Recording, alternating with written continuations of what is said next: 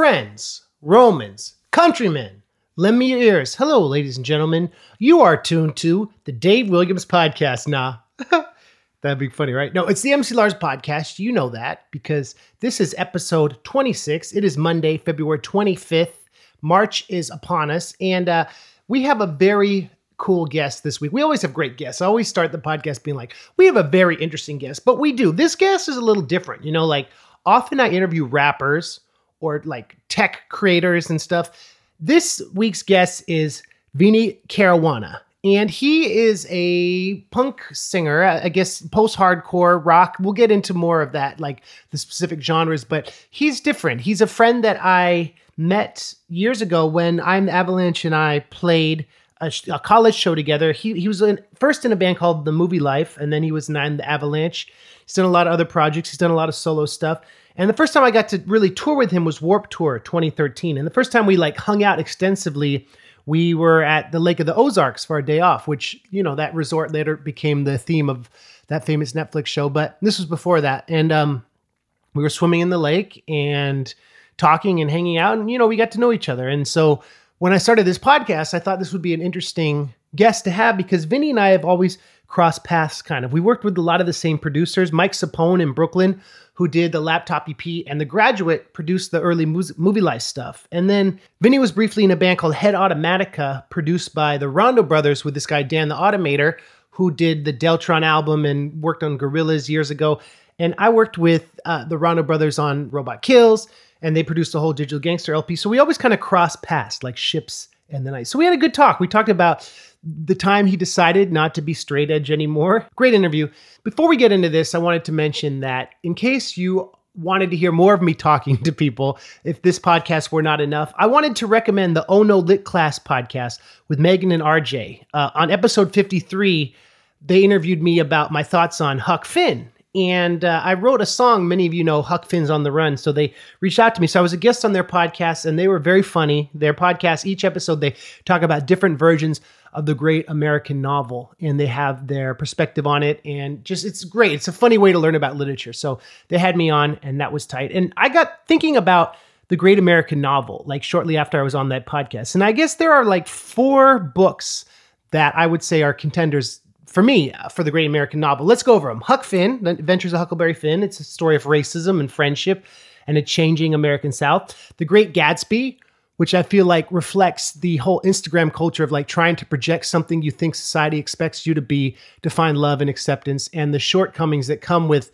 problems with like putting your image before your identity, but also the mystery and grandeur of Gatsby. Moby Dick is another contender for the great American novel because it's about manifest destiny and mankind's desire to conquer nature and find purpose in action.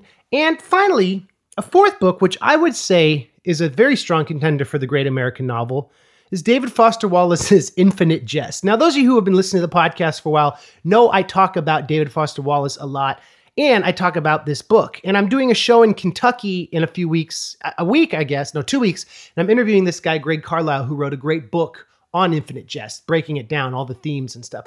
Infinite Jest is a great book and looks at freedom and the American dream from another perspective.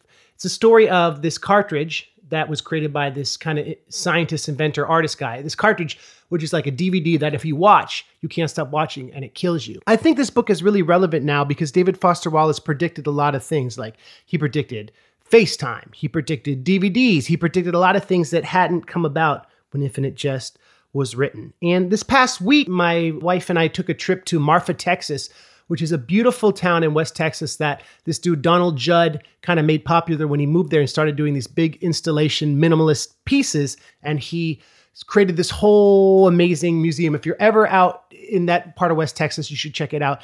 We also got to go down to Mexico through Big Bend Park and to go to Boquillas and hang out in Mexico. I'd never been there, but the reason I talk about Marfa is because being unplugged from my screen and listening to actual radio, it just made me more mindful of my time. Being in a natural place away from the city does that. So yeah, I don't know. I've been very thoughtful these days, thinking about like where we're going, what we're doing, the state of our country, the state of media, the importance of communication and ideas, the importance of culture. And to finish everything off, on the way back, I watched this movie on the plane called The King. by Eugene Jarecki. And it's the story of Elvis mirrored with the rise and fall of the American empire, and how Elvis kind of was this, cultural export that everyone had to appreciate and listen to because America's culture was so dominant post World War II. There are a lot of questions of appropriation and whether, why later in his life he spiraled down, dying at 42, overweight and unhappy. I've been very thoughtful about all these threads between what makes our heroes, what is the purpose of all this, why do we create things, why do we communicate? We're at a border right now, right? And crossing down to Boquillas, listening to the radio, all this stuff about the wall and the border just made me very thoughtful and made me think about the way we understand the world is by meeting each other and meeting halfway. So we don't need to get too political. I've just been thoughtful and thinking about the Huck Finn book and Infinite Jest and the American experience. So those are some thoughts I've had. If you want to hear more of my writing and thoughts about it, check out my Patreon series on Infinite Jest, because it's not just about the book. I'm writing about where we are and what David Foster Wallace means to me. Speaking of Patreon, I want to thank my Patreon supporters. Some of my new ones, Ryan, Andrew, and Tori. Some of my old ones, Alex, Keegan, and Seth. Thank you all very much for your support. If you sign up, of course, you get a shout out. I'm going on tour, so nerdcoretour.com is always the destination spot for those MC Lars tour dates. I'm going to the UK. We're celebrating the 10th anniversary of This Gigantic Robot Kills. Feels like it was just yesterday that I was mastering that record, but I'm going on tour in the UK with Megaran, Cuckoo Kangaroo, and a band from Newcastle called Ruled by Raptors. We're going to be March 30th. We're in Southampton. Then we go to Bristol. Then we go to Bolton, which is up near Manchester. Then Birmingham, Leicester, Lancaster, Leeds, Stockport, which is Manchester, Newcastle, Glasgow, Huddersfield, Nottingham, London. We end on April 13th. So we're basically playing every day. Then I do a Midwest Southern tour with the Nerdcore homies, Frontalot, Megaran, and Schaefer the Dark Lord, playing Fargo, North Dakota, April 30th, which is the first time I've ever been to North Dakota. And after this tour, I will only have one state left to play. That's Delaware. That's freaking cool. We go to Minneapolis, Milwaukee, Chicago, Pontiac, Lakewood, which is basically Cleveland, Rochester, Columbus, Pittsburgh, Nashville, Birmingham, Charlotte, North Carolina, Atlanta, Gainesville, Florida, West Palm Beach, which is kind of near Miami, and then Winter Park, which is basically Orlando, Florida. So 30 shows coming up, doing a lot of the Dewey Decibel songs. We have a single coming out March 15th, the Watchmen single with MC Frontalot, Quelle Chris, Miss Eve, Schaefer the Dark Lord, and of course Megaran. That's the first single from the album. So there'll be more info on that. Those of you on Kickstarter will have already heard it, but we're doing a bunch of videos and singles leading up to the album release. It comes out the first Friday of June. Let's get into this interview with Vinnie Caruana. Great dude. Thank you all for listening. I'm MC Lars. This is the MC Lars Podcast.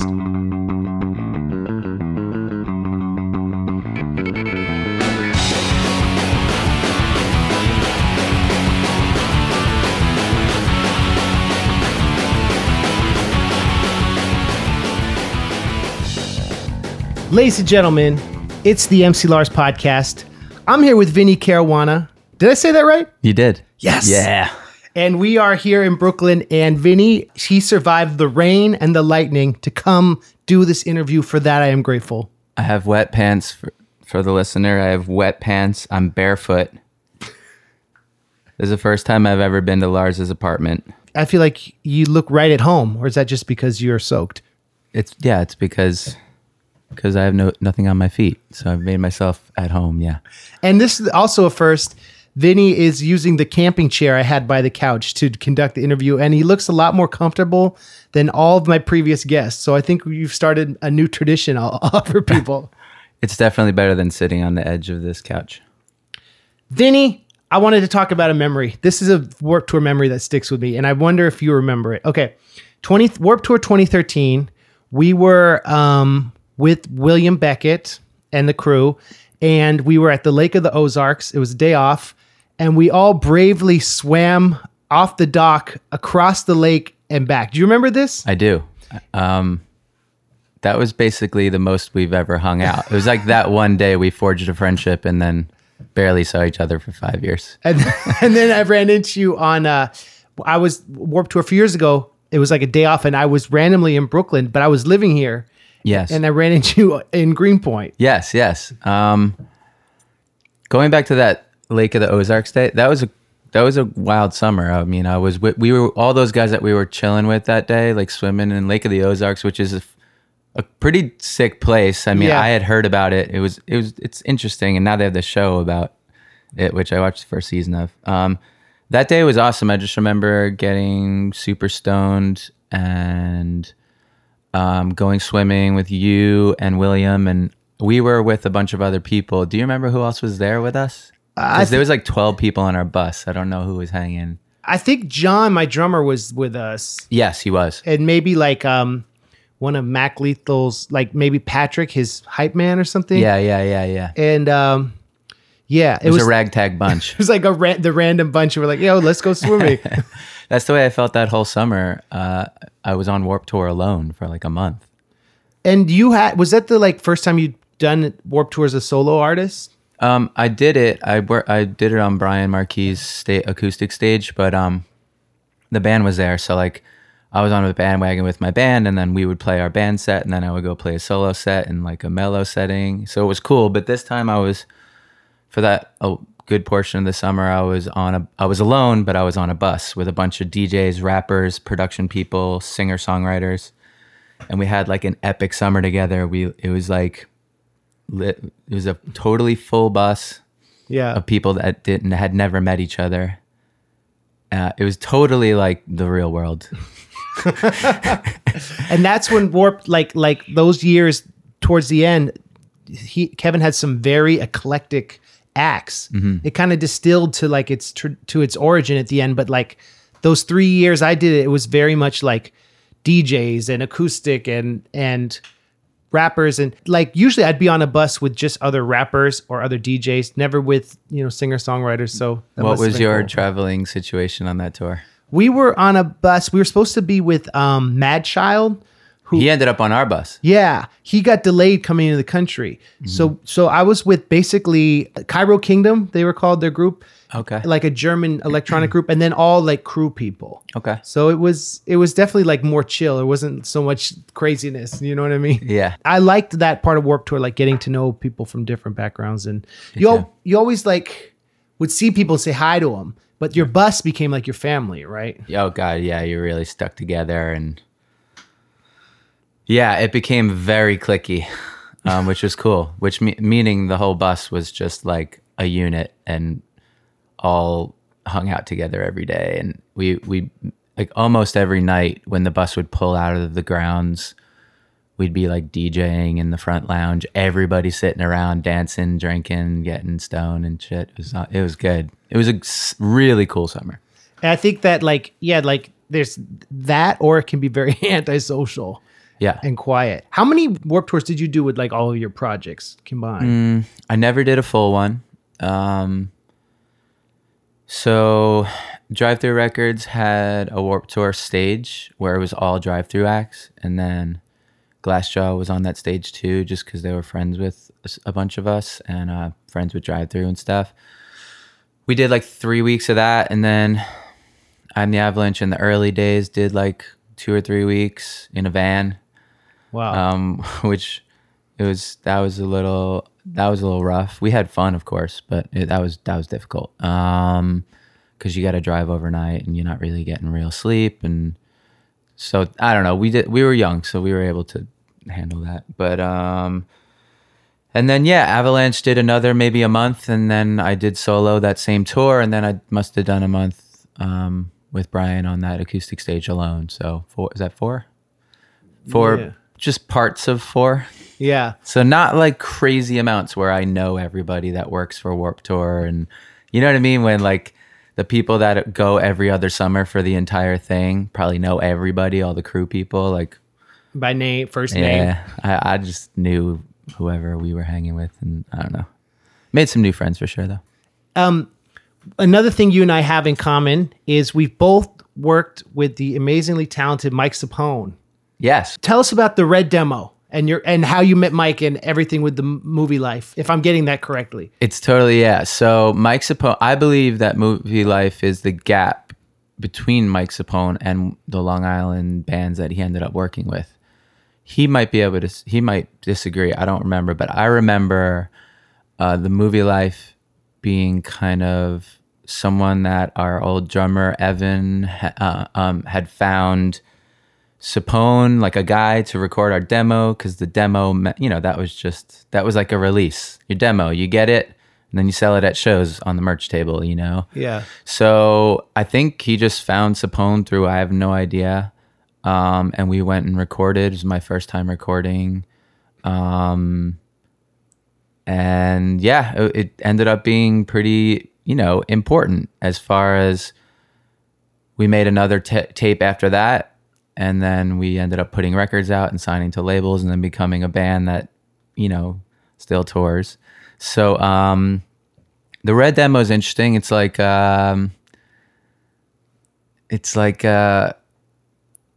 it's red. The outside is red, and it has a barcode on it. The barcode was part of the artwork. That barcode was not like registered to any sort of product or anything like that. And there's a funny story with that. We ended up playing at this super PC, super indie record store with Botch and Jesuit, and on our first tour, I think. And they almost didn't let us play because like our demo looked like it was like corporate or something, and it had a barcode on it something. That's like a really vague memory that just popped up that I forgot about. But yeah, Mike Sapone was like definitely like my first real recording experience at his house. What year do you think? That was in, we started being a band in 97. We may or may not have done the demo in late 97 or early 2000. So early 98. Wow. So 20 years ago. Yeah. So we started in September of 97. So yeah, I don't think maybe we recorded like a few months later. So yeah, maybe late 97. I met Mike because my first manager, Tom Gates, worked with Brand New. Yeah. And he found, I was on tour in the UK, like a label out there had put out a CD I did in my dorm. But Mike, he played it for Mike, and Mike was like, this kid is cool. I want to work with him. And like, similar thing. I'd never been in the studio. This was 2003. So 5 years after you met him. Right. And I remember him talking about you guys. And like, I was asking him about the scene because, I'm from California and stuff. But I started to realize after working with him, people like Mike are so rare. Yeah, he's a really rare dude. To have him as like a first production experience is like such a because the results, tell me if you agree with this, the results I found were so good, and it was so fun, and he was so quick and a great collaborator. Yeah. It's been a really long time since we collaborated. It's hard for me to even remember that session that much, but you caught Mike. You caught Mike like right before he released the big Brand New record, right? Yeah. So he had been honing his craft for another 5 or 6 years. So we had him in his very early days, and I think you had him when he had started to perfect his rock and roll sound, And he did a Public Enemy remix. That's what I remember that being on the wall, right? Yeah. And I was like, what release is this? Oh yeah, it was all remixes, right? Yeah, he submitted a remix for their compilation album. And it was a big deal that it got picked up, and he was really proud of it. And I am a really big Public Enemy fan. You guys had taken a break for a minute, or? Yeah, like Movielife's kind of like a it's not like hey, we've been a band since 97. We broke up in 2003, right when you were kind of getting started with your recording career. And then we stayed broken up until like 2014 or something. Oh, wow. We played like 1 or 2 reunion shows in those 10 years or whatever. And then we got back together and started playing shows again. Yeah, maybe 3 years ago. And you guys had just missed playing with each other, or? Shit, it's like, it's anyone listening who's been in a band or even in a relationship, like some days you even if it wasn't a good idea, or if you didn't get along, or if it just didn't work, the chemistry, personality wise, even if that you kind of like somehow forget about all that because you're just romantic about an era of your life and a really important era of your life. And so no, it was more of that where it's always on the back of your mind. And then one guy, it starts to bubble up. One guy's like, hey, we should like play shows, you know? Like, yeah, you know, we should. And then the next thing you know, we're like in Belgium and yeah. So like that's what's going on with us. You know, the way it's been going with Movielife lately is it's Brandon, Riley, and myself are the only like guys from, you know, we're the songwriting and core band force, and we have some friends that play with us, and it's really fun. It's really, really fun. That's cool. And you have, I mean, also so many new people have discovered you. I bet that's dope, right? They missed you. We just did a support tour for the first time since like 2002, where we supported Newfound Glory, and Bayside was also on the tour, and it was like really trippy. Like we definitely made new fans, and I don't remember doing like Movielife hadn't made new fans since, I don't know, we toured with Good Charlotte and MXPX in 2002 or something. Yeah. I think was the last like support tour we ever did.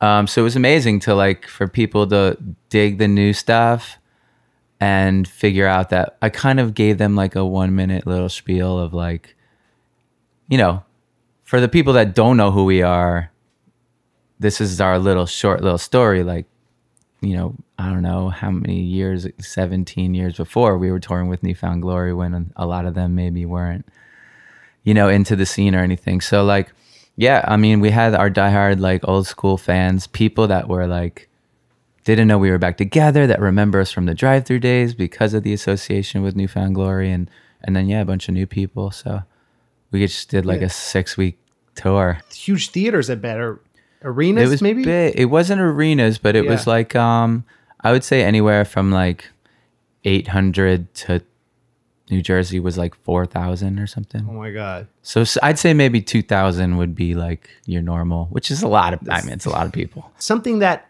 I learned in all my trips coming to New York was that Long Island has always been the ground zero for this post-hardcore mashup with melodic music. And I'm sure you've spoken about this at length in mad interviews, but like, why do you think more than any other part of the country, so many big bands with that kind of attitude and that melody came from that place in such a short period? I assume we're talking about Taking Back Sunday, Brand New, Movielife, Glassjaw, Crime in Stereo, like that. We were all going to shows. You're given like any given Long Island hardcore show, and that's a very broad term. Long Island hardcore was just the scene, right? But not all the bands were hardcore, but they all played together. There was some tough guy stuff and like some like you said, more melodic punk or hardcore kind of stuff. Yeah. Post-hardcore, everything. Yeah. And it was mainly because of where we were all at. So we all grew up on Long Island, going with like a total scene already happening. The scene that was going on when we were growing up before we all started bands was like, it's like a scene that everyone around the world that loves what we all did, they don't even acknowledge it, they didn't even know that it existed. And now Spotify, records are starting to pop up. Yeah. And of records that we were all influenced by and bands that we would go and see every weekend.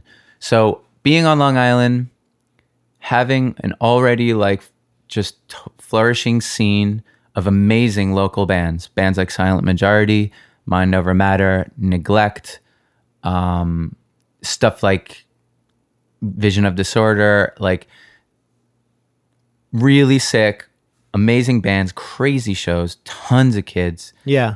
Like every weekend there'd be 100 more people on Long Island into hardcore or punk, you know what I mean? It was just exploding. And we had New York City. So that was obviously happening in New York City. Those bands would come to Long Island. The Long Island bands would play with the city bands.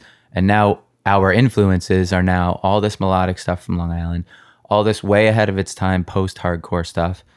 You know, Walter's in the city doing Quicksand, and we're all like, ooh, Quicksand is where it's at. Oh, and then like when bands started coming to New York, like when we started going to see them in the city, or when they started coming to play Long Island more, then that started influencing a lot too. I mean, those bands started getting influenced by, like, I remember Avail coming, Fugazi coming to like our local club, you know, Refused, and Texas Is the Reason, I remember, made a huge splash on Long Island. Everybody was like, Texas Is the Reason. Everybody was just talking about Texas Is the Reason and Promise Ring and stuff like that. How about Rites of Spring, or is that kind of older? The older dudes would always like be like, you guys need to listen to this. Yeah. Because we were maybe listening to Minor Threat because that's like your entry level hardcore. Like you gotta like Minor Threat. And then maybe some of us skipped over Rites of Spring and some of the other DC stuff because we were just, I don't know, we were like probably getting into Lifetime and stuff like that, you know? And you didn't have Spotify, which is the living history. It's all on there now. We didn't have anything like this. People bought records. Yeah. I was having a conversation about it the other day with a friend of mine. He goes, do you know how many records Movielife sold? I'm like, no. He's like, do you remember like what the first week was of like your big record? I'm like, no. He's like, I do. You want to know? And when he told me the number, I was like, are you fucking kidding me right now? Are we rock star? Like, and I remember like we would play a show, that Good Charlotte, MXPX, Newfound Glory arena tour. That's the last support tour we did before this last one. I mean, we would sell like 200 records at a show. Yeah, right. So it's like there's like a good chance if you threw a dart into a crowd, some people got into you in the early hardcore days, but a lot of people got into you on tours like that, where like, you know, I mean, how often is it that you sell that many records at the merch table? You know what I mean? So things are different now. People like to buy vinyl, which is cool, which is helpful for both of us, I'm sure. But it's like, yeah, I mean, everybody was buying music, and the sharing of music was like barely happening. Like Napster had just kind of started when, I guess maybe towards the end of Movielife, I remember like my parents getting a computer and me going on Napster and like just downloading a lot of viruses to my parents' computer. That was like the jump off point where everyone started to discover music, but you didn't really know the story about it. Like if someone sent you an MP3, you might know the band, but you wouldn't know much about them versus going to see a show with your friends and like talking to the band and like all the cultural history and stuff. Like it kind of became this desiccated, removed entity, which is good and bad, I guess. You are going into it blind and becoming a pure fan, regardless of like what they look like or what they're trying to represent aesthetically. But yeah, it's good to know like what record that song is on and what that album artwork is. And I mean, yeah, you talk about shows. I actually posted something on my Instagram this morning, which is just this flyer that Revelation Records tagged me in from the year 2000. And then I started looking at a bunch of other old flyers. And on the flyer, it would list the bands. Mm-hmm. And underneath each band, it would say, so-and-so Records from Long Island, New York. And at least you have this little head start of like, okay, so this is what's going on. These guys, we would always, on Long Island, we would always like, oh, wow, that band. Like if it was a band that we knew, we would definitely check them out. If it was a band that we didn't know, and it was like from California, be like, well, we should watch these guys. We got to like show these guys that Long Island's like, you know, a place that everyone should come, you know? So that was always a thing. Like Long Island was Long Island was always the favorite spot of touring bands because they always knew they were going to get a great show and a crazy response. And that's how we started getting more shows because people would just go to New York City. They didn't know that they were supposed to go to Long Island, but Long Island became something people would always stop in. Hardcore bands especially knew what was up and that Long Island would take care of them. Were you ever into Adam and His Package?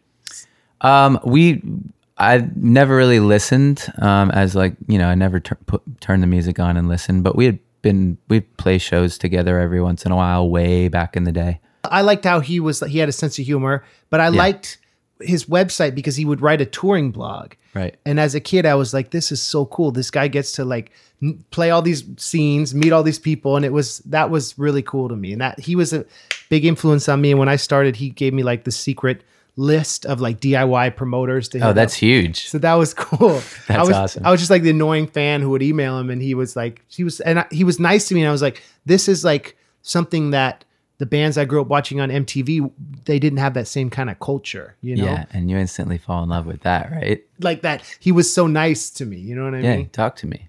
And it was like the internet became this thing that regionally, the space of local DIY community like kind of expanded. And I wonder, what do you think it's like now in Long Island? Does some sort of threads of that still exist? Long Island is still going. I mean, there's a bunch of bands coming up on Long Island. The scene is never like, I guess it's been a while since, I would say, generally speaking, hardcore is coming up on Long Island, or I should say it never stopped. It's been a long time since a big melodic, band of this broad genre like started headlining massive places. But as far as hardcore goes, I mean, some of the world's most popular hardcore bands are from Long Island. I mean, Incendiary I watched the video of them play at This Is Hardcore Fest, and I swear I've never seen anything like it. I mean, one would think that they're the biggest hardcore band in the world. The reason I say that is because I don't think there's a hardcore kid out there that likes real hardcore that doesn't like Incendiary, because what's not to like? Backtrack is another band that everyone across the world, like you can talk to kids in Korea and they'll be like, yeah, Backtrack.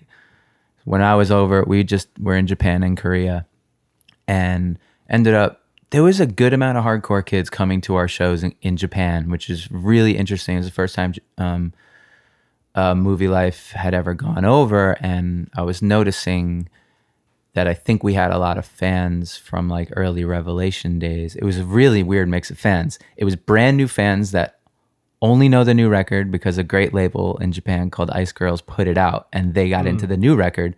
And then there was a bunch of people where we're like, all right, let's add more Revelation Records ones, because there's a lot of hardcore nerdy people in Japan, just like there are all around the world, that are like, oh, they were on Revelation, I'm going to check it out. You know what I mean? It's one of those. That's kind of like a cool throwback thing where like the label, seeing your band's name on a flyer, right? The label name. The label would mean so much.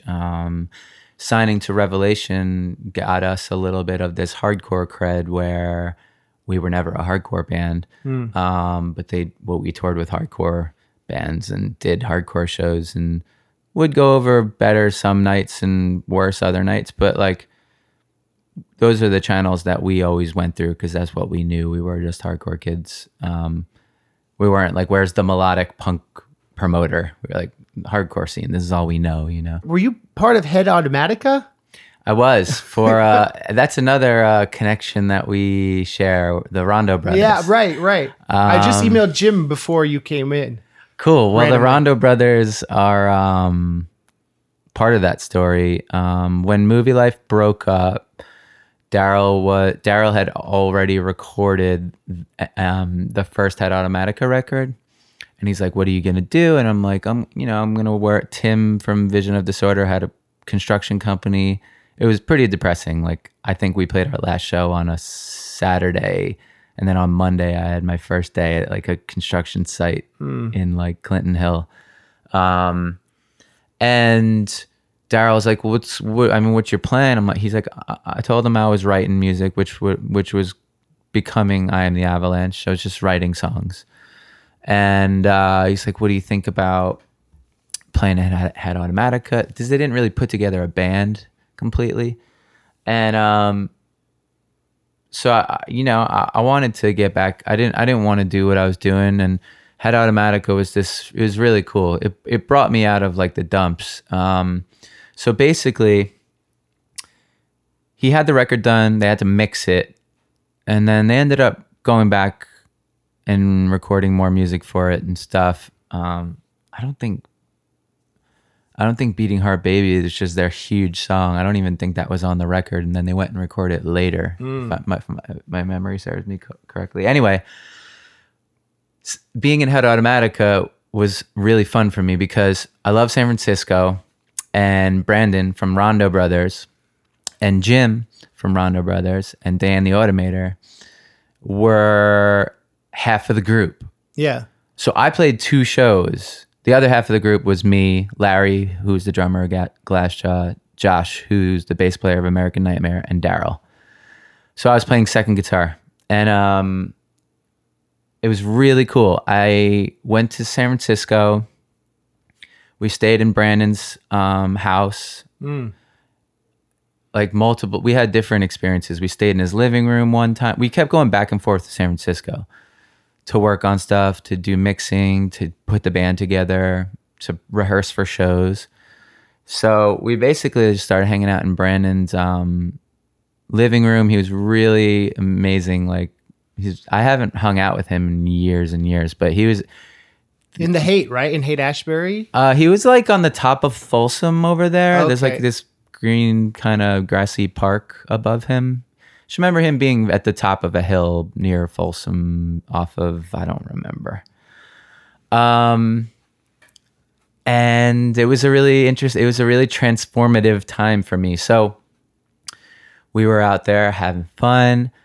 The second time we flew out there to do whatever project we needed to complete, on the way out, me and Daryl flying out. I've told this story once before on a podcast because it was like a question of when I stopped being straight edge. So I stopped being straight edge in Brandon's living room. I was straight edge from age 12 to 23 or something. On the plane, I go, Daryl, me and Daryl both got straight edge tattoos together when we were 18. I was like, I'm not straight edge anymore. And part of that actually had to do with Mike Patton, and this was also in San Francisco. Dan had done Lovage with Mike Patton. Right. And Mike Patton and Rozelle were doing shows together. Did you ever see that? I remember seeing it on like YouTube, where Rozelle's beatboxing and he's doing like crazy. He's just making all types of like singing and making voices, like making noise, and it's trippy. But we went and saw them at the Great American Music Hall while we were staying out there with Brandon. Yeah. And Mike Patton was backstage, and we went backstage. And instead of like shaking our hands, he just goes, "Hold on a second, hold on," waving his hands, like being this host, like this really cool host of. He just pours us shots of Hennessy, I think it was, and he's just like, "Why don't we cheers instead of let's get on the level?" And me and Daryl were both like, "We don't drink," and he looked shocked, like, "What do you mean you don't drink?" Like, not like. We were obviously young kids. Probably it's not like that we were like recovering alcoholics. He just meant like, he's like, "Oh, so you're hardcore kids that don't drink. You're straight edge." We're like, "Yeah." So ever since that moment, I was like, "That's stupid." Like, I even if like I didn't, being straight edge is something I decided when I was a child. Yeah. So it just started meaning something different. I was just a guy who didn't drink. I wasn't, affiliating myself with the straight edge anything. And I was like, why can't I have a drink with Mike Patton? It's not like, my life's gonna fucking unravel, or I just started wondering why I didn't have a drink with one of my heroes. And it was because it was my instinct to say that, because it's been that way for so long, and the straight edge police was going to come and get me, and people would be like, "Oh, he's not straight edge anymore." You know what I mean? Like, I was adhering to like this like high school mentality in this like little instant where I had to make a split decision of, do I drink? I don't drink. So on our way back to San Francisco, the next time, I told Daryl, I'm like, I'm not straight edge anymore. He's like, "What are you talking about?" And I was like, as soon as we get to Brandon's, I'm going to ask him for some weed, and I'm going to break it up, and I'm going to roll a joint, and I'm going to light it, and I'm going to smoke it. And he's just like, holy shit. He blew his mind, because we were best buds and totally straight edge for a long time. And so I light the joint on Brandon's couch. Within like a minute, Daryl's like, "Pass it to me." He goes, "Fuck it, I guess I'm not straight edge either." And we smoke smoked an entire joint. So two dudes that haven't been stoned since we were like young, like 11, 12 years old. Right. Are smoking an entire joint. Of San Francisco. Of Humboldt County. Yeah. Right. We lost our fucking minds. I'm sure you did. And Brandon's upstairs. Yeah. And we're like calling his phone and shit, being like, what do we do now?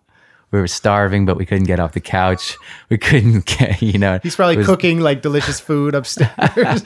There was no way we were going to the deli down the street or whatever. Right. We were like, so what do we do? We're starving and we're completely tripping on weed. You know what I mean? Yeah. Even now, as like, I've smoked weed for a while. I still only take like one hit of like a pen or something and I'm good. Right. So yeah, we went on a totally fucking wasted on weed. You jumped right off the building. Never like looked back. But yeah, and so I only played 2 shows with Head Automatica. One show was at Spaceland in LA, which was that whole group that I mentioned. Dan the Automator was next to me on stage with turntables for at least one of those shows. So the second show we played at Sundance Film Festival at like some magazine party, and then I quit and I was out of the band. Wow. Yeah. So you were to pursue I Am the Avalanche.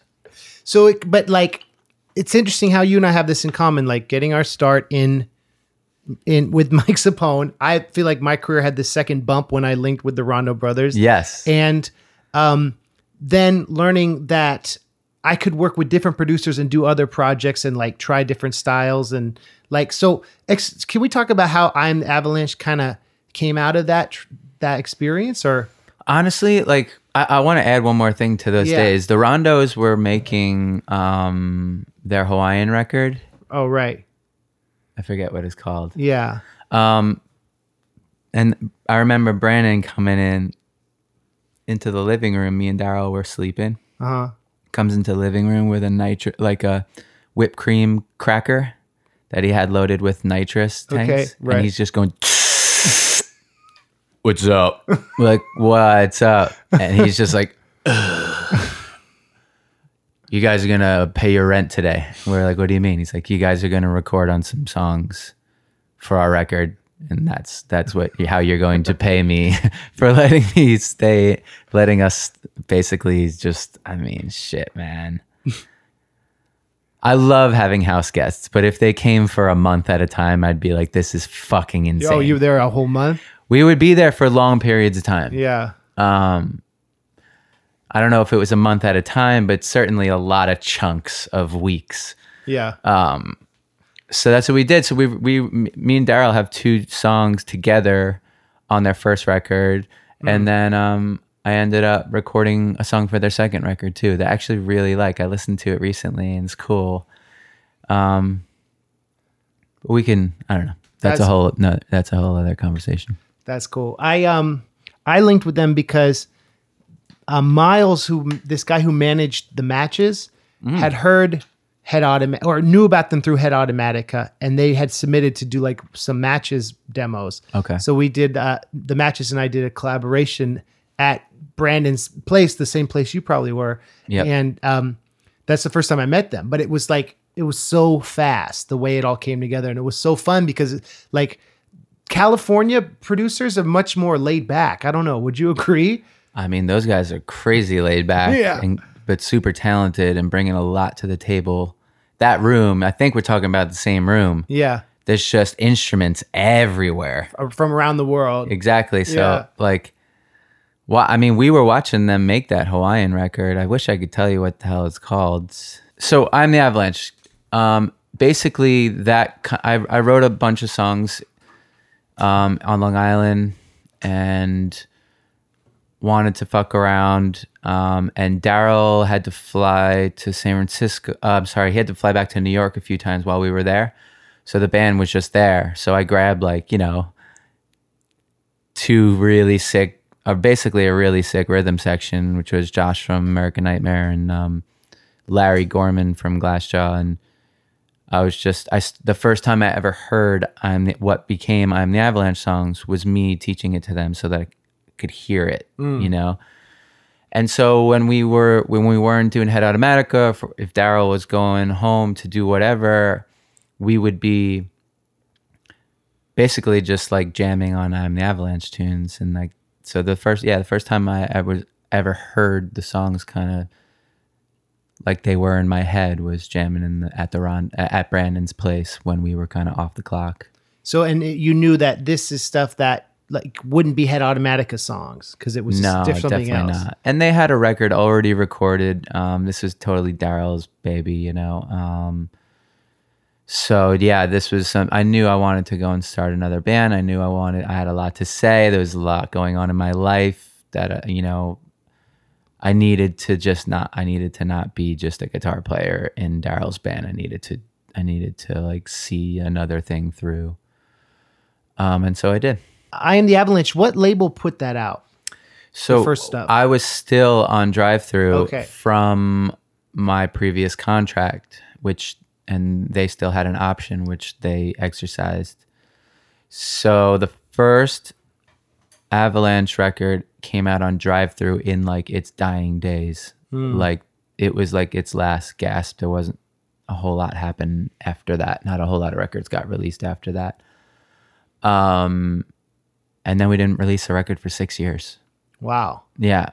And were you writing or touring or working on other stuff? We toured a lot. We said yes to almost every tour. We toured for like 3 years. I mean, we just never stopped. But I'd say we toured for 3 years on that record just because we were having fun and we were young. We were all in our early 20s, like having a blast, playing some really good tours, playing some really bad tours, and becoming like best friends. I mean, yeah, all the guys in I Am the Avalanche, I had met everybody, but they had not met each other. A lot of guys that I pulled from other bands that we had toured with in the past, and guys that didn't have a home and, you know, a musical home, and I knew that they were talented and that they were good dudes and fun to hang with. So yeah, they all met at like our first practice, and then like literally we're all like all of us are like brothers. It's really cool. It's a very special band dynamic we have in I Am the Avalanche. It's pretty unique. The only thing that's regretful is that we can't play as much as we'd like to because everyone just has like other jobs and careers and stuff. But when we play, it's really special, and it's always we play like a lot of songs and like make it count, and because we know that it's going to be a while before we play again. And it's kind of like, maybe does it feel like the whole project was this spontaneous gift and it's had so much life, right? Like, do you feel like you have that appreciation for it existing in the first place? Maybe? I do. I'm shocked that we still play, and then I'm shocked that, I don't know, the thing with I Am the Avalanche has been this strange and slow trajectory where we put out a record, some people dug it. We didn't put out another for 6 years. The record after that sounded nothing like the first record, but people liked it.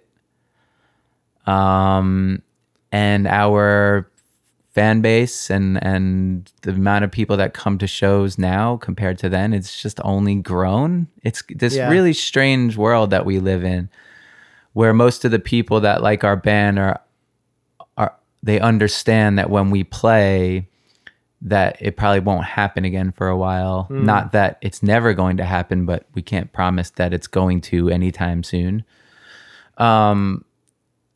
So people travel for the shows, and we basically play in the Northeast too, which is just easier for us to pull off, and people got to be at work on Monday. You know what I mean? Did you find you had like fans of the Movielife? They were like, oh, this is Vinny's new project. Or was it when you zero? It wasn't starting from zero. We had some people that were interested in what I was going to do next. I'd say I lost a lot of people. A lot of people just went, okay, I'm going to go on with my life. Movielife's over. I'm going to go and listen to, you know, whatever new was going on. But some people like were like, cool, Vinny's got a new band. And then we put out our record, and then that was the polarizing moment. Like that kind of split the sect even more. There's people, because it sounded way different than Movielife.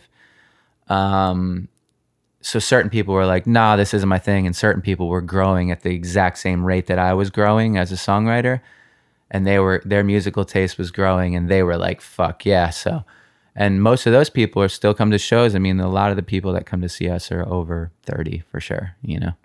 And that's the cool thing, that being able to experiment, start a new band, you've been able to like grow. It wasn't like a label telling you, an A&R being like, you have to do high school breakup songs exclusively, or yeah. Oh man, this band. There was a moment that I was taking meetings like with major labels for I Am the Avalanche because, actually, you know Tony Isabella? Yeah. Another Ron. There's a lot of these connections. Yeah. Tony was like, I have a friend that might like your thing. Like, we should go and meet him. And then there was a moment where I was like, am I signing to a major label? Like, what's going on here? And then Drive Thru, of course, was just like, no, we want to put it out. So then that was the end of that. But yeah, I mean, shit. If I would have signed to a major, who knows, like, exactly, man. They may have, like, that record may have never come out. Like, they could have just shelved it and be like, oh, we're releasing the new Green Day. Like, I don't know. You know what I mean? Yeah. Like, or maybe I'd be some sort of, I don't know. I don't know. I don't think there's any hit songs on the first Avalanche record. It's all pretty stony, and I do love it. But I always say I regret the tempos of the songs on the new on the first I'm the Avalanche record. Do you feel like they're too fast or too slow? They're too slow. And it's pretty vibey as a listener, but like we play it way faster live, and all of our fans know that too. Like they overlook that. They're used to hearing it because they see us so many times, but listening to the record feels like it's in slow motion. Kind of like the Misfits, right? Yeah. Maybe that fast or no? No, like, I mean, shit, it's a vast difference, the speed that we play live. And we still feel like the songs flow and there's a good pocket to it, and that's all that matters. But we didn't know who we were. We didn't play enough shows to know how fast the songs were. We kind of got in the studio pretty quick. But yeah, still proud of it. We played a college show together in like 2008 or 7. Yes, we did. And was it with Plain White Tees? Yeah, at Rutgers in Camden. And that's where I first met you, but I'd known about you through Mike. But that's where I think we played first, you guys were second, and then Plain White Tees. Yes. And did you do like a lot of like random college shows during that time, or was that like an anomaly? We did a lot of random college shows. We would always be interested in, like, you know, colleges. I guess they still do now, but I don't really play a lot of colleges these days because our fan base is not college kids. Colleges pay a bunch of money. So what we would do is they pay bands, like small to mid-level bands, way more than they get paid, as we both know. I'm just talking to the listener. Right. So when you're wondering why that band is playing that random college in that town over from you, and like, what the hell are you guys doing here? It's because the band is taking advantage of an arts budget that a college has set aside to pay entertainers to entertain their students. And a lot of times younger hardcore bands and punk bands and people that don't have thousands of fans would take that money and like pay for gas for an entire tour. Sure. Yeah. Or like, you know, buy a trailer or the things that you need. So yeah, we ended up playing in Rutgers with you. I remember getting your book and a record. Book? Yeah. And it was like a cool shirt too. And Plain White Tees, yeah, they had their hit single, and they were headline. That was a weird show. College shows are weird. And I remember during Hey There Delilah, there was a mosh pit. Isn't there no drums in that song? The guy was just sitting. The drummer was doing like accents on the yeah. And so people started getting rowdy, and it was like that was like a very MySpacey moment. Oh God, yeah, that was an awkward time. We discussed that as I Am the Avalanche. Like, we decided to be a band in a really weird time. I mean, ending like everyone's putting on makeup and playing like this like pseudo rock metal and sampling beats stuff. Yeah. And where the hell did I Am the Avalanche belong in all of that? Nowhere.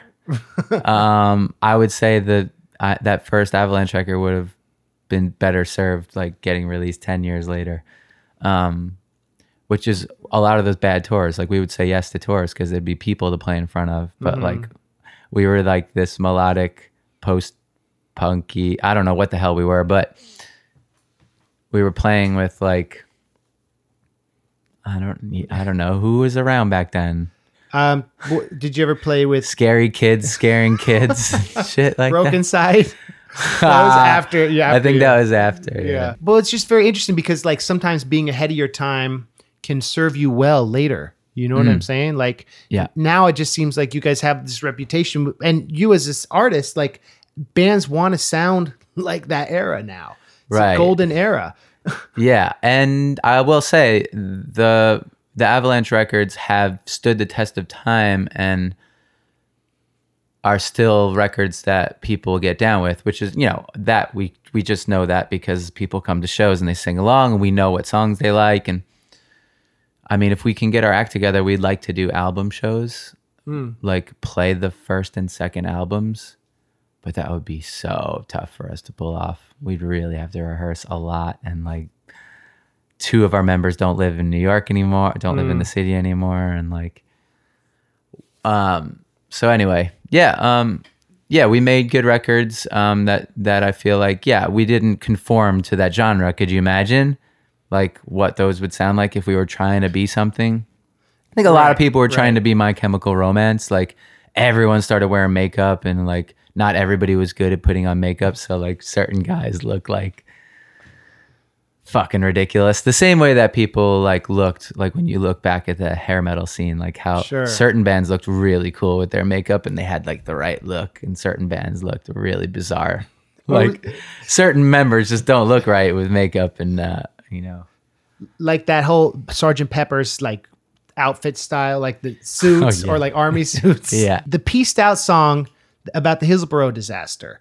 I was doing some research, and like that has always been an interesting like moment that people in America aren't so aware of. Right. Can we talk about that song? Do you mind? Yeah, I don't mind. Yeah. So I'm a supporter of Liverpool Football Club.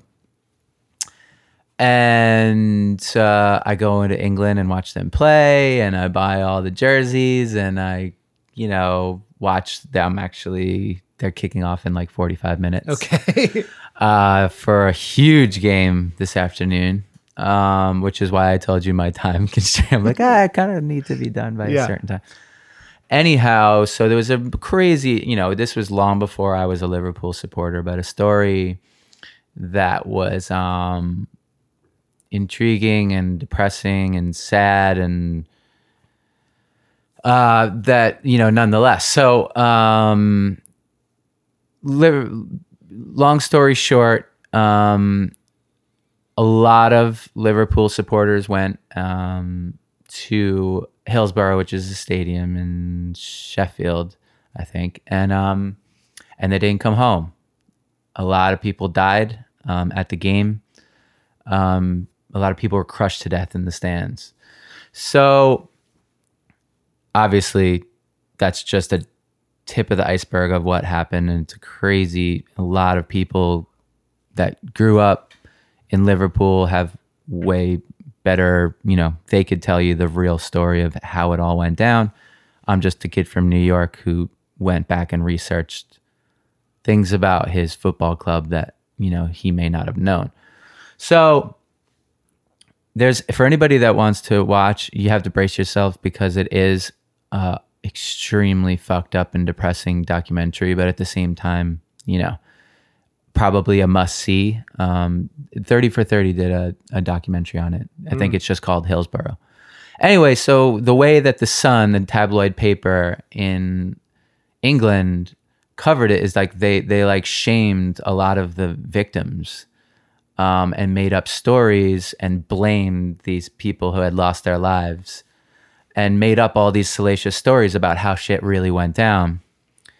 And still to this day, the families of the deceased and like the Liverpool organizations that are behind this, basically that are after justice for, you know, for those family members that passed away, to basically, you know, have people brought to justice, police chiefs and things like that are still out there that haven't been, you know, punished for changing stories, not telling the truth, false police reports, all this shit.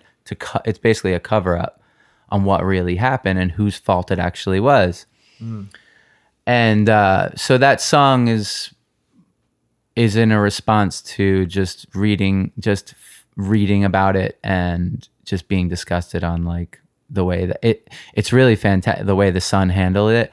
It's really fucking awesome. That paper, which is like the paper, it's a tabloid like piece of shit paper, but people buy it in England. Right. They're used to that shit. Right.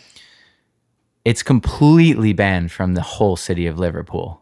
And Sun reporters who, like, you know, the back pages are all sports. Sun reporters can't come there and cover the games. And there's another Liverpool team called Everton who are like rivals of Liverpool who also don't allow the Sun to enter their grounds.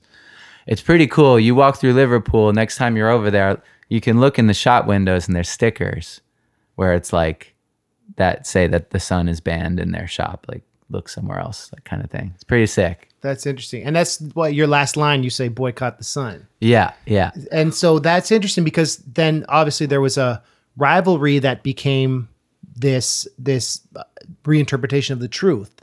And that now, I guess, with people's testimonies, that's coming out more and more. Yeah, the justice is continuing to come, but they still have hurdles. You know, they're still...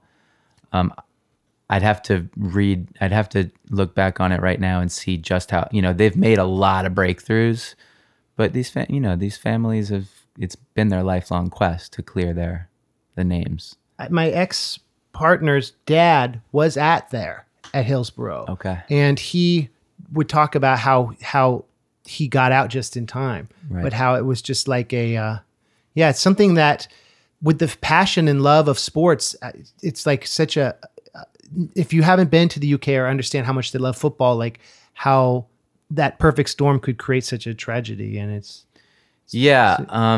and you don't see it happen these days because of things like that, or like they change the way. I mean, they don't have standing room now, and it's all you have. I mean, when I go there, you know, you sit. You know, my first time there, I realized, like, I was told repeatedly, like, to sit down because I was like, oh, okay, we have to all sit. Right. But if the ball comes and it's, you know, if you're getting into scoring, you know, territory, everyone kind of gets out of their seats and stands. But like, yeah, actually, yeah, I noticed that too. I mean, English football has had like a history of hooliganism and things like that.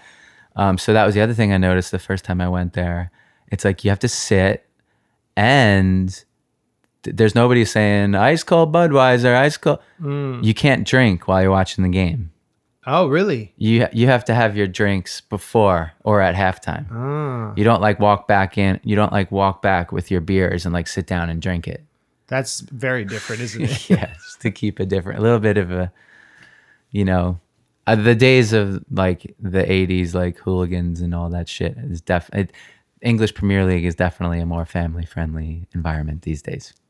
Well, I think that is like a, thank you for sharing that history, even though it's like a sad song. And I feel I shouldn't even be the one to speak on it, but that was just I wrote a 2-3 minute song about, wow, you pieces of shit. That's how you handled this situation. You know what I mean? But yeah, anyone listening should go back and read about it and definitely watch the documentary. It's something humans should know. Let's talk briefly about how you get this. We'll end with this, but when you started making solo music, like what was the process there, and what inspired you to go that direction? I started playing solo shows because that's a thing that you do when you have to do lots of things to make a living playing music. You can't just get home from I Am the Avalanche tour. You got to go back with yourself, and you got to make sure that, you know, that you're busy. And so I played solo shows for like a year without like even writing a song. And then I was like, wait a second, I should write some solo material. And so I did. And I released an EP called City by the Sea that I recorded at this awesome studio that a friend of mine owns. It's in his garage, in his house in the mountains in California. It's called Bright Mountain. And I got Roger from No Motive. These are all friends of mine, but Roger from No Motive, Steve Choi from the RX Bandits to produce it and play some stuff on it, like some instrumentation. And it's called City by the Sea.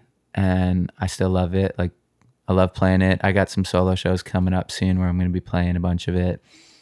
And I just kept at it. And like, you know, when you're done with that and you go back and tour with Avalanche, and then things just go in a cycle and it's time for a record again. And I made another full length. I made my first full length called Survivor's Guilt.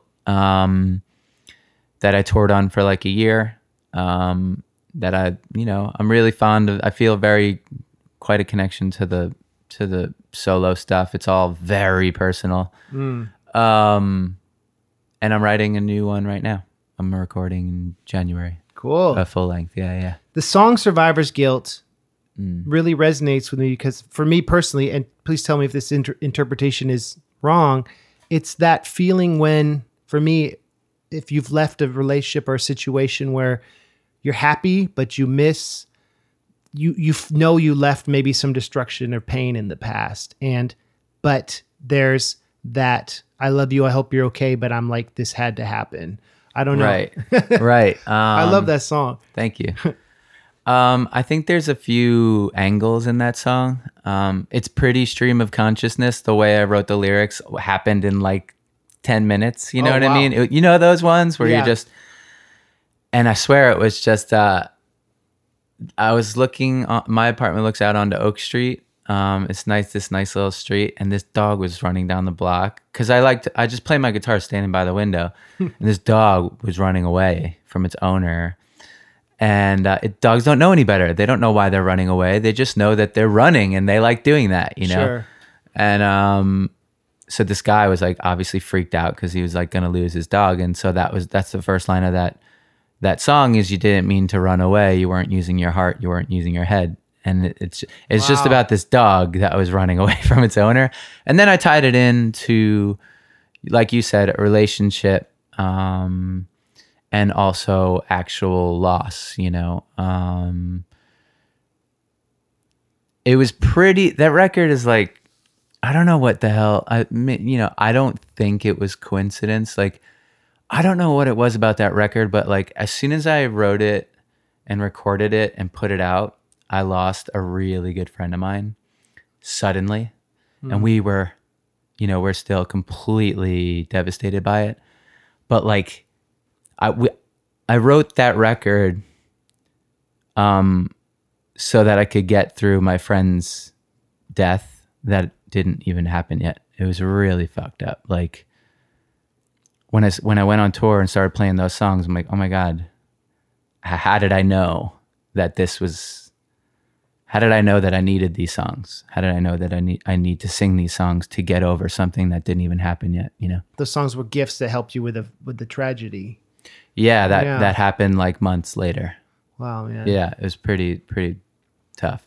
Have you written after the fact about those feelings and losing a friend? Like, yeah, I wrote one song on the new Movielife record that I kind of regret putting on the new Movielife record because it's like, I think it would have been more suited stripped down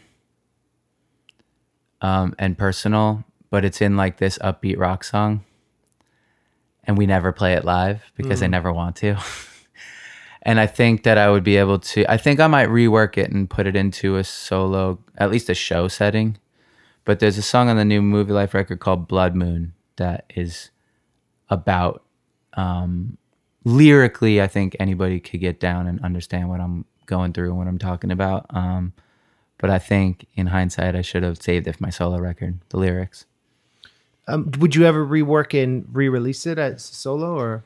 I don't see why not. Yeah. I don't, Rise Records is cool. They own the Movielife recordings for this last record. I'm sure if I explained to them why I wanted to re-release it, that they'd be cool with it. So maybe that's a good shout. Maybe if I rework that and kind of give it the more Vinnie solo kind of vibe and personality and kind of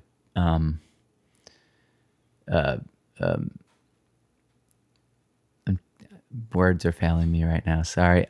Treatment.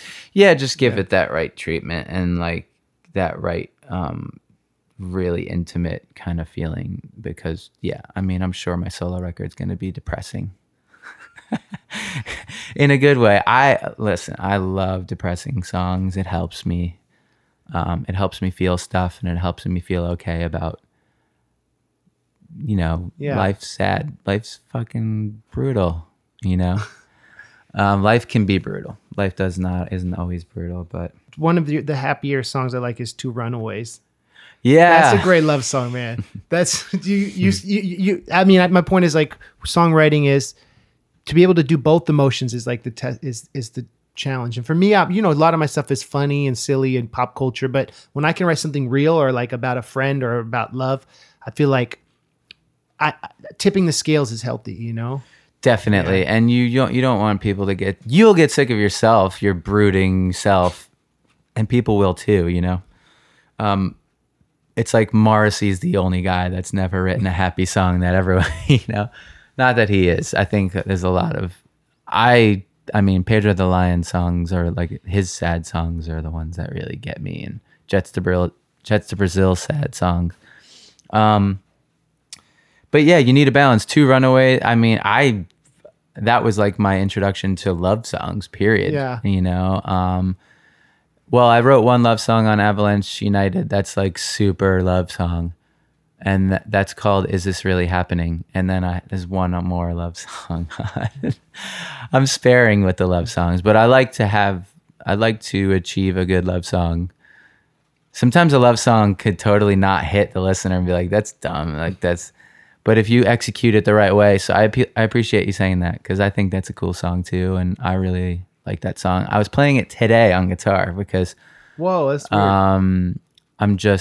I have some solo shows like in a month or so that I woke up early this morning. It's raining. I'm like, all right, I'm just gonna play guitar. So I started like playing all these songs that I might just dust off. If I can play 30 different songs on this tour, because I have the choice, like I should do that. And I should, if someone calls something out that I totally wouldn't have been prepared for. That's kind of my new thing. I'm going to tour a lot next year solo, because I'm going to release a solo record next year. And I want to have all the new songs, all the solo songs, and a lot of Avalanche and Movielife songs to just pull them out and not be the guy that goes, I don't know that. You know what I mean? Yeah. I want to and it's cool. I have time. When I get home from a 6-week tour, I'm chilling at home. So I should use that time to sing more, play more, and just know more of my catalog so that people are happy and know that I'll give them what they want when I come to see them play. Where can fans stay up on future dates? Like what's a good place to direct people? I think the best place is just my personal Instagram account. Cool. Which is just Vinnie Caruana, VINNIE CARUANA, on Instagram. I all my stuff. Here's some tour dates. Here's what I'm up to. Here's what I had for breakfast at in a Cracker Barrel in Tennessee or something. You know what I mean? But just kind of keeping people up to date with what I'm up to, and I do lots of different things. There's a lot of projects, so I just like to let them know what I'm doing and when that's, keep everybody involved in my world. It's cool that you have one platform you use. That's that's smart, man. Twitter. I get a lot of soccer news from. Right. But I haven't posted much on Twitter in the last while. I think Instagram is just cool. Hey, everyone have a good day. Let's not write hurtful things at each other all day long on Twitter. Instagram, I feel like is more like, hey, This is what I'm up to if you care. If you don't care, you could unfollow me. But this is what I'm up to. I'm over here, and look, that's the view. Isn't that a nice view? Like, I just think Instagram is like, Instagram doesn't give me bad dreams. You know what I mean? If I'm reading Twitter before I go to bed, it's like so much negativity and stuff, and you know, like, especially with just the way shit is with like Trump administration and how embarrassed we all are to be American people. I mean, I shouldn't speak for everybody, but embarrassed that my fellow countrymen felt that it was a good idea to elect that dude. Yeah. You know, and all the fallout, you know, this is worse than and it's only going to get more fucked up, but he's actually playing the part of like the villain in the movie, like the bad guy in the movie. He's such a piece of shit, and all his people are pieces of shit. And I'll say this, I'm not mad at people for voting for Trump, because certain people were like, he'll shake things up, right? Mm-hmm. I'm mad at people if they're still behind him now with what they know.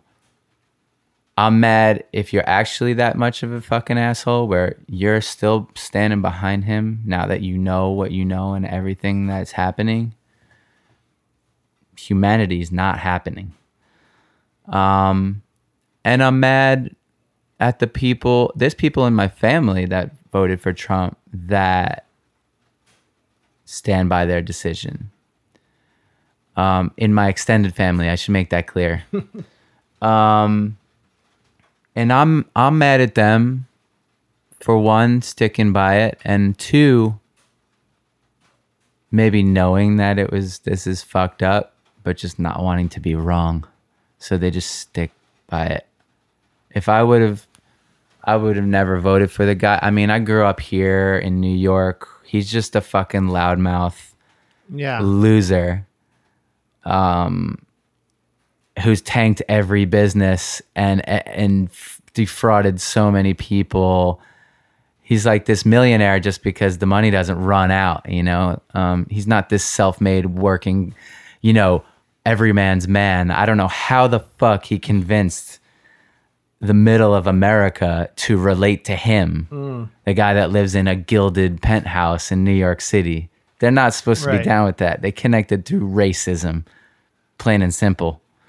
And if sexism, fear of a woman in charge. Oh, absolutely. Absolutely. Yeah. God, you guys want a lady? Like, this is, you know, what is this? I thought this was America, you know. And that's like you said, Instagram, it's harder to, you can regram, but you can't retweet in the same way where people can spread hate and division and sadness and, you know, pain. And that's a good point, man. It's like that's the thing, arts agency now. It's like your truth and your beautiful perspective is more important than, oh, I identify with this brand. You know, I identify with such and such. Exactly, yeah. And like, I think Instagram, people get like a bad rap. Oh, people on Instagram always showing their happy lives. They're not showing all the nonsense. It's like, yeah, that's just me in real life too. If I see you at the bar, so what's up? Yeah. I'm not going to unload all this negativity or like, listen, there's a time and a place to be like, to sit down with a good friends over a pint and talk about some serious shit that's going on. But if you're out on a weeknight, go and have a drink in a bar, it's because you're unwinding a little bit from your day. And so I just think that's life, you know, to be like, oh yeah, because on my Instagram, it's straight positivity. Because that's what I want to put out there into the world. And I'm doing that, you know, tonight, if I go out for a drink, I'm not going to talk about all the shit that's bothering me in the world or how something's fucked up in my life. I'm just going to talk, like, just blow some steam off and hang out. And you know what I mean? So fuck yeah. Instagram's awesome. Twitter, I've tried to quit so many times. Yeah. Or I think I might still just like erase it and then like start a new one where I just follow like soccer news. Anonymously. Because I do get a lot of like, there's a lot of sources of like local people that like live in Liverpool and stuff like that where I get really good info and info that I'm not going to get through like, you know, American news outlets or anything. You are the first guest I've had who is verified on Instagram. So yeah, I don't know if I got warned that I'm going to lose that or something. What? I got warned. Like somebody was like, "You need to send your phone and email," and I was like, "I think this is a scam." They want to hack you, probably. Yeah, and I'm like, that's weird. I don't give a fuck if I have a fucking blue check mark next to my name. I'm still gonna, just, does it make it any less valid? What you're saying, I don't know how that just appeared one day too. Maybe someone had like an imposter account and Instagram was like, "This is the real guy." I don't know. Something like that. That's what happened to me on Twitter, but I'm still trying to figure out on Instagram. Maybe I need to make a fake MC Lars. The thing just appeared one day. I didn't notice. And someone goes, "Oh, I think my wife actually was like, oh, you're famous." I'm like, well, "What are you talking about?" And she's like, "There's a blue check next to your name." And I'm like, "Oh, I don't know how that happened." So yeah. Vinny, I appreciate your time, man. Thank you for great insight and like all your knowledge. And it's cool to talk to someone who's had so many different projects but still who loves the music and still doing it. Like that's inspiring. I'm trying, man. I'm trying. I'll be 39 next week. Happy early birthday. Thank you. And, I enjoy it still. You know what I mean? Sometimes it's hard to make a living doing it. Sometimes you're like, holy shit, this is the best job ever. But I'm not ready to stop writing music full time. I need it to be happy. And just the writing and recording fulfills me. And then traveling also fulfills me. I love traveling and I love playing shows. So I'm just going to keep doing it. I'm sure there'll be a time when I'm like sick of doing it and I'll do it less, but I'm trying to do it a lot more until I do it less. That's great. Yeah.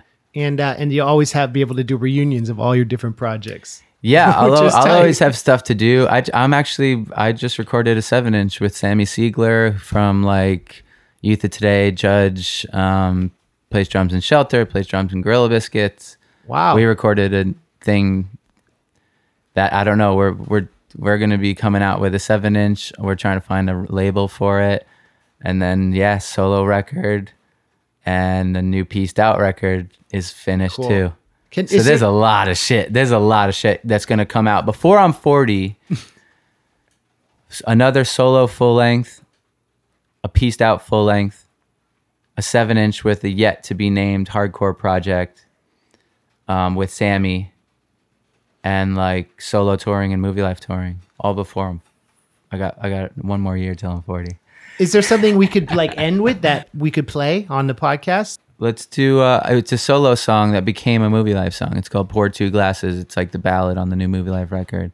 I like singing this song. I was practicing it today too. So "Pour Two Glasses" from the newest Movielife record. Movielife record's called "Cities in Search of a Heart," and this is "Pour Two Glasses," which is another song that I wrote in like 10 minutes. It all just came out while my wife was in the shower. So when she came out, I was like, "I have a song." She's like, "What do you mean?" I'm like, "I wrote an entire song while you were in the shower, and it's good, and I'm gonna put it on the record."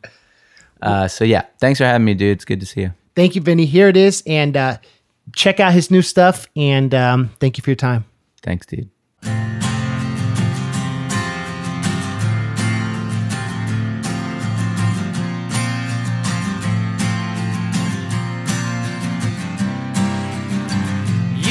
So down yesterday, you were never one for winter, relentlessly gray. So pour 2 glasses, leave the light in the driveway on. I need to feel your trembling lips on my neck. I'll never leave you alone again to stare at this dreadful world in its cold dark eyes again. Life can be such a ruse. I'm not coming home for Christmas, I'm coming home for you.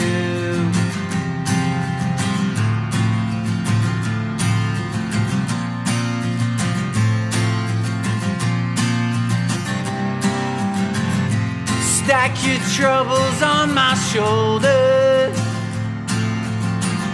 and take a deep breath. Don't choke on your freedom, those cold, lonely mornings. They aren't yours anymore.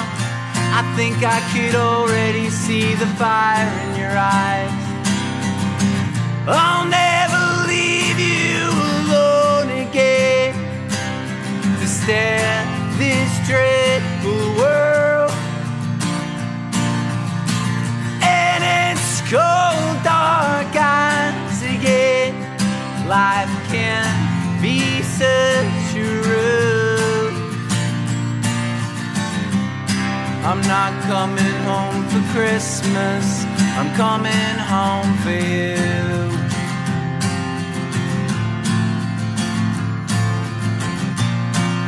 I'm coming home for you.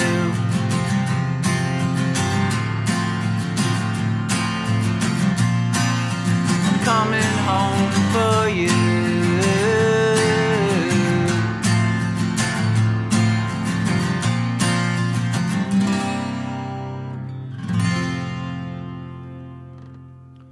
Movielife, Pour Two Glasses. Be sure to check it out. You can find that song online. Support them. Support Vinnie. Really, really great guy. Follow him on Instagram. He has a lot of really cool photos. He's a great photographer, great musician, prolific guy, interesting guy. And yeah, it was great to sit down and talk with him. This has been the MC Lars podcast. Next week, we talk to Louis Logic. Louis Logic used to be in a group called the Demigods. I met him at South by Southwest a few years ago. Adam Warrock kind of got me into him. And he was friends with Mega Ran. He used to rap for a while and tour. And we talk about his sobriety and his marriage and being a father and the real estate hustle in New York. And it's just a really great interview. Very long, in-depth interview with an interesting, talented guy. So check out my interview with Louis Logic next week. Be sure to check out patreon.com/MCLars for those Infinite Jest raps. And until then, have a great week. Bye, everyone. Thanks again.